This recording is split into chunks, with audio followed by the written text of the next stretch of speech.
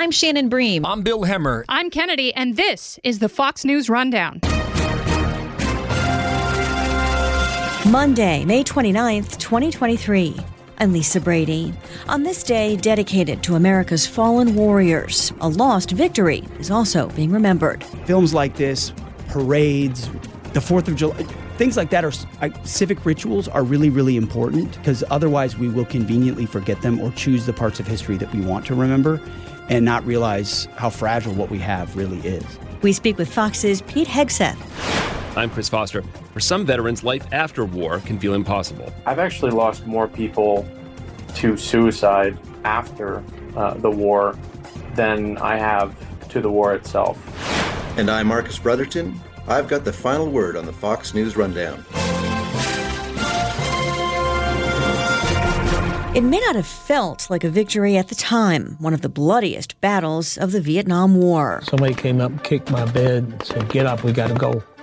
I said, "Oh, no, not another one." I figured another aircraft went down. What was known as the Tet Offensive had begun, an effort by North Vietnamese and Communist Viet Cong forces to turn the tide in their favor by launching multiple attacks in South Vietnam, including in major cities, during the Lunar New Year holiday, eventually beaten back by U.S. and South Vietnamese forces. As Americans rang in the new year back home, 500,000 U.S. servicemen were fighting through the jungles and rice paddies in Vietnam. A Fox Nation special, The Lost Victory, Tet 1968, is streaming now, led by Fox & Friends weekend co-host Pete Hegseth, who also hosts the Fox Nation series Modern Warriors. Well, I love the title of the film, The Lost Victory, because it's sometimes an asterisk in the history of the Vietnam War, but it was a lot more than that. He's also a decorated Army National Guard veteran who served in Guantanamo Bay, Iraq, and Afghanistan. It was a recognition of the vulnerability of U.S. forces at a time when people believed the official line that things were slowly but steadily going in the right direction in the war effort. And there was a lot of political consternation here in the United States. So when on the Lunar New Year, when the Viet Cong knew most of the ARVN and U.S. forces would be most of the local forces were on leave, so not even on the bases they were assigned to. They sprung the largest offensive of the war to date and captured many of those locations, including Hue and others where they completely controlled a town. And it was a shock to U.S. forces and mostly to the American public. Mm-hmm. Now, for days and weeks, the fighting went on and Americans and their allies retook positions. But that didn't matter because of the few places where they were able to hold out.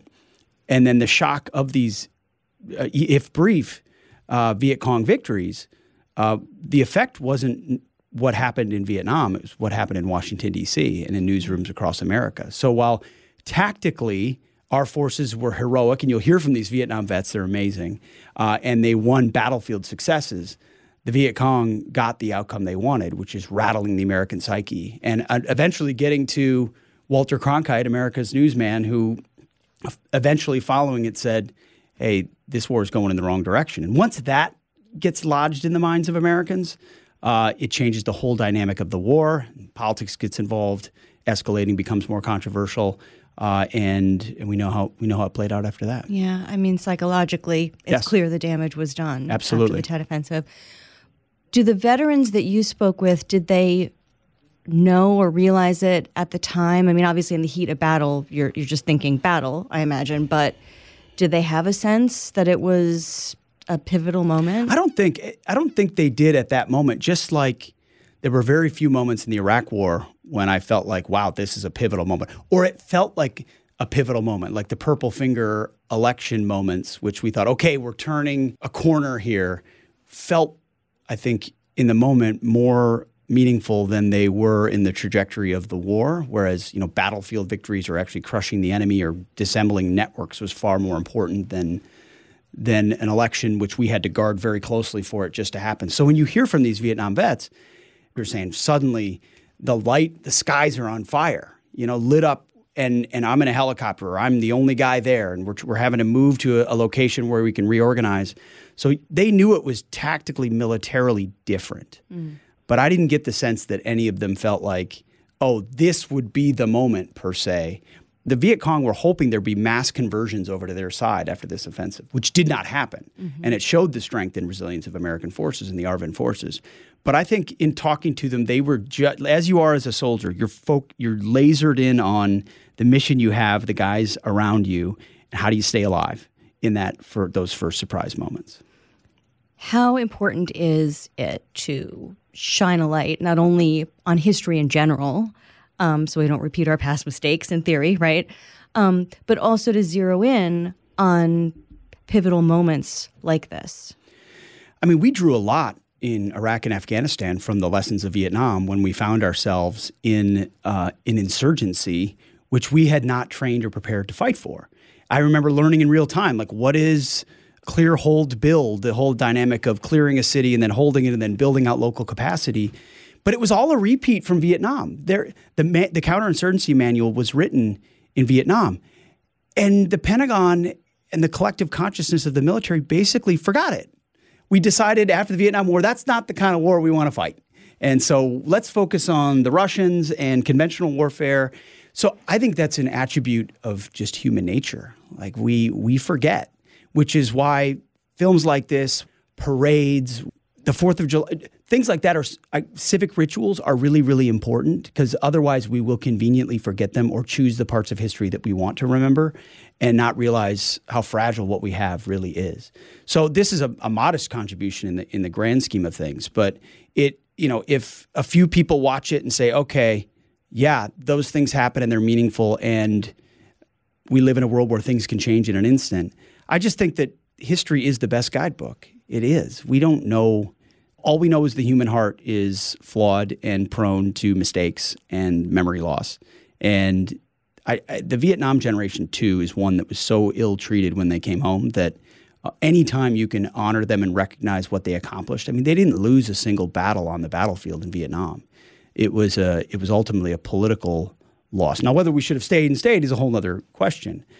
But it wasn't the warriors who were at fault. And so showcasing their courage, I think, is valuable in and of itself. I wondered, because with the title, The Lost Victory, I wonder, does it feel to these men who you spoke with, does it feel to these warriors like a lost or forgotten victory? Or did it not really feel, because again, the Viet Cong forces were beaten back. As you say, they didn't lose on the battlefield. Yeah, I mean, I think it was a forgotten, certainly not by them, totally mischaracterized from what they saw. I mean, I had that in Iraq. It's like, whoa. I see what's being reported, but I see what's happening right here. The things of history have to be taught to us. We have to be willing to absorb them. Otherwise, they will be forgotten. It's how we operate. It is true that the Vietnam veterans are certainly treated much differently now than they were decades ago. They've come a long way. But in general, and I know you do a lot of charity work with veterans and others as well, how important is the public perception to veterans like yourself? I mean, how much does that matter? Because there's a lot of other things that you have to overcome, traumas and emotions and just the differences of struggling with daily life when you've been on a battlefield. So how much does the public perception matter? I think it matters a lot. Yeah. And I give the credit to Vietnam veterans for the fact that Iraq veterans were treated the way that they were, with honor and respect. I don't love the phrase, support the troops but not the war, because the troops fought the war, and so you want to. But I understand that the separation at some level. Vietnam vets said they had a choice. They could either stay out of it or they could say, we're never going to allow a generation of warriors to be treated the way we were treated. Iraq was an unpopular war, a very controversial war. It could have gone the same way with the way we were treated or Afghan vets were treated. But it was the Vietnam vets that were at the front of the line. And I mean this as someone who led a vets group of Iraq and Afghanistan vets at the very beginning. They were the first ones to stand up and say, we honor you and we support you. And I think it was in some ways cathartic for them too, because think about it. They fight this whole war. They get spat upon when they come home. Then we win this big victory in the Gulf War, and we throw a national parade for the Gulf warriors, as they deserve. And the Vietnam vets are sitting there going, where's my parade? And 9/11 happens. We go fight. Our generation is honored and celebrated. But I've tried hard to try to wrap them into that celebration as much as possible. to undo the sin of what was done to them.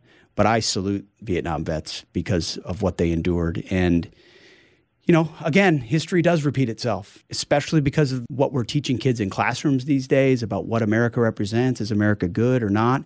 I fear for the day when we have to fight another conflict that becomes unpopular and whether or not some of the public turns on those vets again. I hope we don't. I pray we don't. But it could happen again, and it never should, because Vietnam vets are a national treasure. On Memorial Day, and really Veterans Day as well for that matter, do these tend to be difficult holidays? Because obviously there's probably a lot of reflection involved. And there's rough memories there too. So, I imagine it brings it all back. There is a lot of reflection. I'd like to think I work really hard. I wear a bracelet of a guy I knew who was killed, and a lot of vets do. I work hard every day when the cameras come on or whatever to live worthy of their sacrifice, to make sure that I understand what every day I have here is a gift, in part given to me by people who were willing to lay their life down on the line for generations, who I never knew, who didn't get that Memorial Day or 4th of July with their family. So, but it is even more different that day. But I also, you talk to vets and a lot of them will say, yeah, I'll wake up in the morning and I'll say a prayer or I'll go to the Memorial Day parade or event in town. But after that, celebrate, with your family the way they would want. They don't want you in the corner mourning all day long. They want you to live the day to the fullest because they fought to give you that day. And that's when I talk to guys, and I stay in regular touch with a lot of the guys that I serve with. That's how they look at it too. You shoot a text to a buddy, who might be going through, because Memorial Day is not about the living. And Memorial Day is about those that are not there. I joined the military in large part because of a Memorial Day parade that existed in my parents' hometown that we would go to every year. And the vets would walk down the street, and I wasn't from a military family, and I remember just that civic ritual, that memorializing imprinted on my heart the fact that, hey, I should do something. That seems pretty worthy. I should put my shoulder to the plow. And I think we have to continue to infuse that into the minds of young people, that they're a part of yes, we're individuals, yes, we are free, but we are part of a nation that has a collective history of those willing to defend it. Thank you for your service. Well, thank you, Lisa. Pete Hegseth, Fox and Friends weekend host, host of really several streaming shows, if you will, on Fox Nation, but Modern Warriors, and now The Lost Victory, Tet 1968, that people can check out. I hope they do check it out. It's not long, but it goes deep with some guys and some images you would never have seen before, real candid about what they went through. It's befitting this weekend to take some time and listen to some of these guys. Streaming now? Yep. Thank you, Pete. Thank you, Lisa. Nice to see you.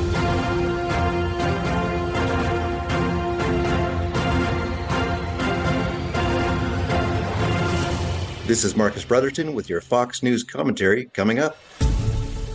Memorial Day is for honoring the hundreds of thousands of soldiers, sailors, Marines, and airmen killed serving in our armed forces.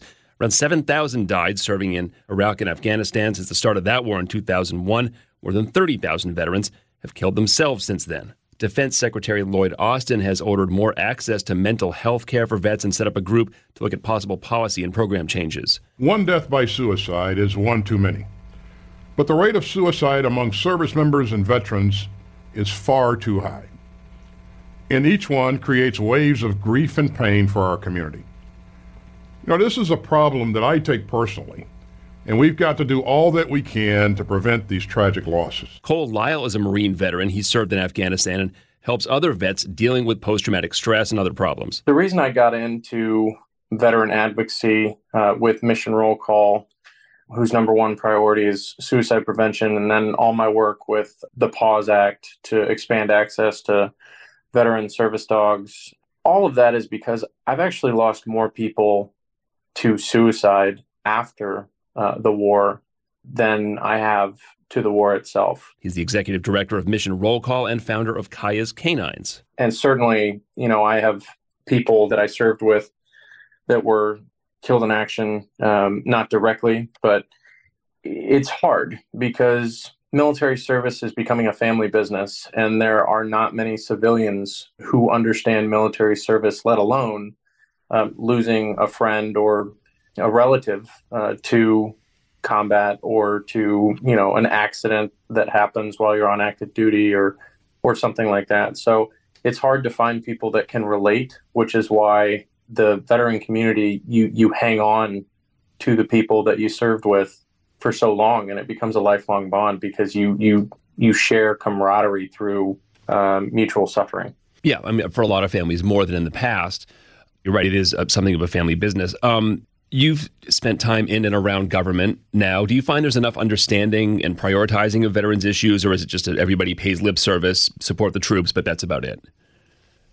I think it's more of the latter, but veterans organizations like Mission Roll Call, like the ones that people hear about, the VFW, the American Legion, are the groups that speak on behalf of veterans across the country and force Congress and force the VA and force the White House not just to pay lip service, but to pass meaningful legislation that could directly benefit veterans or stop legislation that could directly harm veterans. Mission Roll Call has been very public and loud about the need to resolve this issue with the debt ceiling because it could significantly harm veterans across the country living on a fixed income if their disability payments or their GI Bill payments are not sent out on time. Veterans reform to the VA and to how our country treats veterans have only ever happened when the veteran community banded together in critical mass and forced Congress or the VA or the White House to listen to our priorities. So I think it's a little above. Yeah.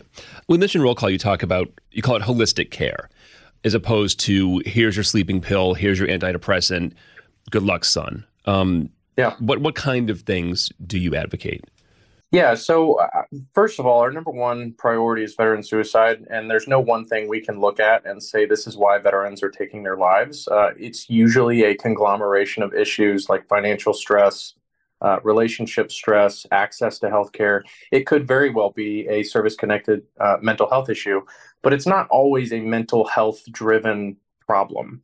And the VA, unfortunately, looks at suicide prevention through the lens of mental health. They say that they have, a VA whole health initiative that they look at things holistically, but structurally, their Office of Suicide Prevention is housed under the Veterans Health Administration in the Office of Mental Health. And their response is, let's give you some talk therapy or some pills, which according to their own decision guide for post-traumatic stress and depression, talk therapy only works about 50% of the time, and the pills only work about 38% of the time, but have a slew of negative effects. So, Mission Roll Call would love to see more grant funding to community organizations doing the Lord's work in the community that have touch points that the VA will never have because they only serve 50% of the veterans in the United States. We need to change course. What do you tell veterans who, forget about policy, what do you tell people who, when you look them in the eye, they're at the end of their rope? They say that they're at the end of their rope. What words do you use?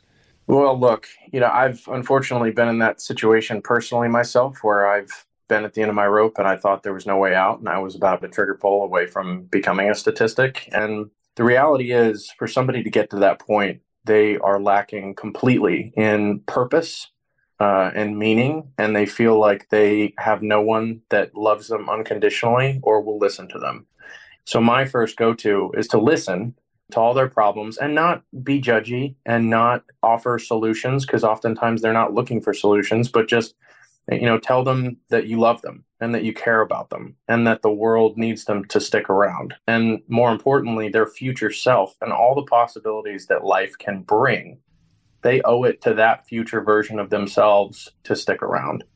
And I will sit here and talk to you for 5 hours, 6 hours, 24 hours. Until we get you out of this slump, because I'd rather do that than have to make a call to your mother, father, or other loved one. Yeah. You found a lot of meaning, and your best friend, who you lost this year. Tell listeners about Kaya and how she came into your life and what she did for you. Yeah, so Kaya was a German Shepherd service dog who I got in 2014 after I had a close attempt on my own life. And a Marine thankfully intervened that night. But I knew I had to find a way to mitigate symptoms of post-traumatic stress and kind of the suicidal ideation that I had. I had utilized talk therapy and pills, neither of which worked. And in fact, the pills exacerbated the symptoms. So I had a friend of mine who had a service dog, and I asked him how he got his dog. And I went that option. I spent over $10,000 of my own money to get Kaya and train her. And the VA didn't provide any funding for that. And nonprofits had wait times over a year.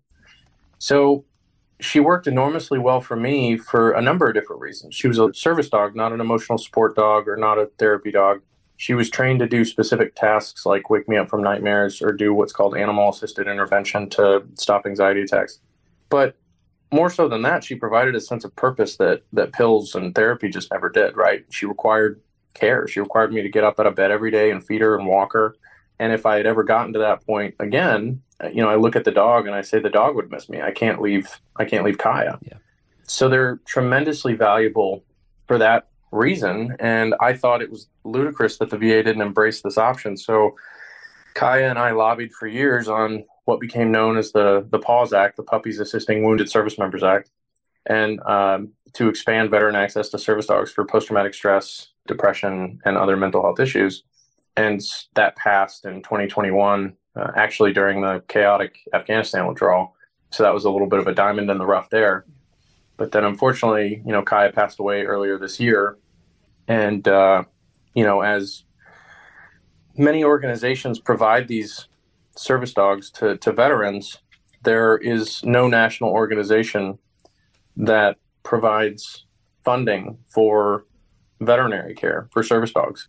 So I set up an organization called Kaya's Canines to help offset this problem. Tell the story. Kaya became somewhat famous, especially on Capitol Hill and in Texas, where you're from, because of the PAWS work. Tell the story of her last airplane ride and the reaction at the airport. Yeah. So, I'm sorry. I found out that she had cancer, and it really did wreck me. And they offered to do radiation therapy and chemotherapy and things like that, prolong her life for a little bit of time, but her quality of life would have been terrible. So I had to make the excruciating decision that a lot of dog owners and pet owners make at a certain time. And I said, as much pain and suffering as she stopped, I don't want her to continue to be in pain. So I took her on a flight down to Texas because she was born in Texas. That's where I met her, and that's where, I wanted her to spend her final days. And I mentioned it to a friend of mine who works for Southwest. And when I got to the airport, the Southwest crew at DCA met me out by the curb because Kaya couldn't walk. And so they met me out by the curb and walked us through TSA to make sure TSA didn't give us too much grief for her being on a metal cart. And then, we got on the airplane. The pilots came over before we took off and said, if there's anything you need, let us know.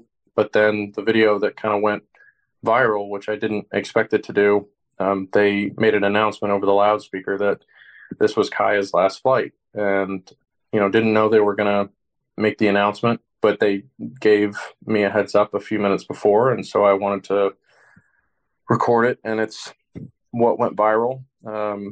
When we got to Dallas, they had made an announcement over the loudspeaker at Dallas Love Field, and the entire terminal. I had to be thousands of people when we got off the plane were clapping and cheering for Kaya and coming over to say hi and pet her. And it was really overwhelming in a good way. But then the next 2 days, I had an event at a local pub up in Dallas so that friends and family of mine who knew her when we lived there could come say goodbye to her. And then drove her down to College Station, where we spent a significant amount of time at Texas A&M, gave her her last meal. And then Saturday, when it actually happened, it was the assistant dean of the veterinary medicine school who was there that actually took care of Kaya in her final moments. So it was really a lot of support. And meanwhile, all this time, I didn't know that this was going viral. That video of Kaya's last flight, the last I checked, which admittedly was a few weeks ago, has been viewed over 100 million times online at this point. Well, I hope that outpouring tempers the loss a little bit. I'm sure you still miss her every day, but you did the right thing by her. Yeah, It really does suck. Just because, there's not many places. She went almost everywhere with me for years, and there's not many places that don't have some memory of Kaya attached to them.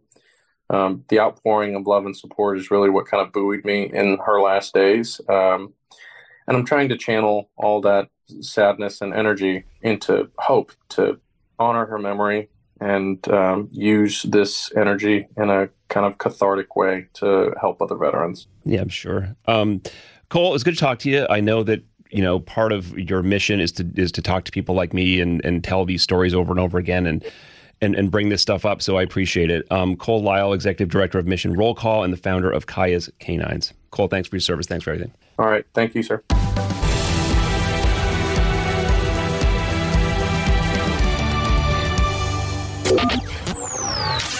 Here's a look at the week ahead. Monday is Memorial Day, a time to honor members of the armed services who have given their lives in service to the country.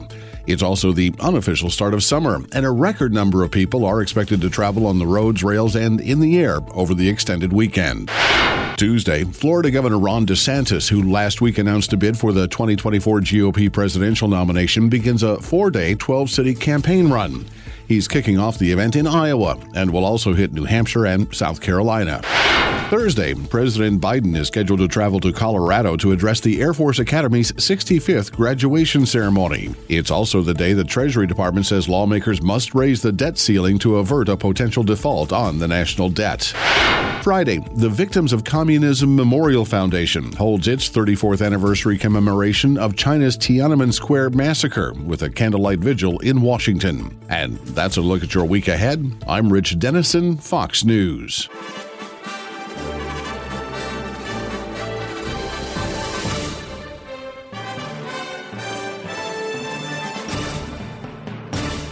From the Fox News Podcasts Network. Subscribe and listen to the Trey Gowdy Podcast. Former federal prosecutor and 4-term U.S. Congressman from South Carolina brings you a one-of-a-kind podcast. Subscribe and listen now by going to foxnewspodcasts.com. Rate and review the Fox News Rundown on Apple Podcasts or wherever you listen.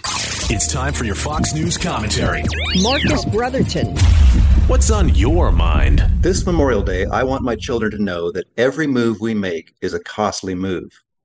A hot dog barbecued in the backyard is a lavish expense. The price of watching a parade is exorbitant. On the last Monday of May, we honor the men and women who pay for our freedom. The cost of their sacrifices is foundational to every move we make. How difficult it is to grasp that freedom is not free, and more so to live in light of that reality. Most of us experience war only from the news, books, or movies. It's hard to grasp what those who fight for our freedom actually go through. But let's narrow the focus. Perhaps then the cost becomes easier to appreciate. What has one person paid so we can live in freedom today? More than a decade ago, I was honored to interview Sergeant Shifty Powers, then write his memoir, Shifty's War. He was one of the original Band of Brothers, elite paratroopers who fought in World War II. When Pearl Harbor was bombed, Shifty was a soft-spoken 18-year-old from Virginia. He enlisted, trained for 2 years with the 101st, then parachuted into Normandy on D-Day. He fought in Operation Market Garden and in the winter hell of Bastogne. All told, Shifty spent 3 years of his youth fighting for the world's freedom. One of Shifty's good friends was named Bill Keane. One morning while holding the line at Hagenau, Bill came off duty. Exhausted, Bill went to take a nap in the basement of an empty house. A stray artillery shell struck the building and exploded. By the time they dug Bill out, he was dead. Bill Keane is a specific example of someone we remember on Memorial Day, and not the only friend of Shifty's killed in action. The names ring out like a laundry list of lost potential. Skip Muck, Bill Dukeman, Thomas Meehan. All told, 39 young men from Shifty's company died in the war. Shifty was stationed in Austria near war's end. His name was picked out of a hat to go home early. He had never been wounded during the fighting, but on the way back to headquarters, the truck he rode in collided head-on with another vehicle. Shifty broke his arm and his pelvis. He came home from war in casts. He spent the next 12 months in a hospital. Even with victory, the young man who had gone to war was not the same man who came home. Shifty was plagued by nightmares. For a while, he drank too much. He was an ordinary man, but he had seen horrific, extraordinary things. For decades, he quietly processed the battles fought. Work, family, faith, and community helped. The total time Shifty spent processing the war, the rest of his life. When I examine Shifty Power's story, I see a man who paid greatly for freedom. He fought for his country when it came under attack, and he also fought for the futures of all free peoples. Decades beyond World War II, surely I am one who benefited. That I can vote in presidential elections and not bend my knee to Hirohito's grandson is testament to the enduring work of the veterans of World War II. That I can write books for a living instead of sweating in a Third Reich factory is a product of Allied triumph. Still, others paid more than Shifty, as he would be the first to tell you. Those who paid the ultimate price are those we specifically remember on Memorial Day. What is my hope for this holiday? I hold one picture in mind. It's an image of Shifty as an old man returned to Europe to place flowers on the grave of his good friend Skip Muck, who was killed at Bastogne. The grief and honor are still fresh on Shifty's face. This example is what I gleaned from a man like Shifty Powers and hope to remember. He understood price. I'm Marcus Brotherton, author of Shifty's War and most recently, The Long March Home. You've been listening to the Fox News Rundown. And now, stay up to date by subscribing to this podcast at foxnewspodcasts.com. Listen ad-free on Fox News Podcasts Plus on Apple Podcasts. And Prime members can listen to the show ad-free on Amazon Music. And for up-to-the-minute news, go to foxnews.com.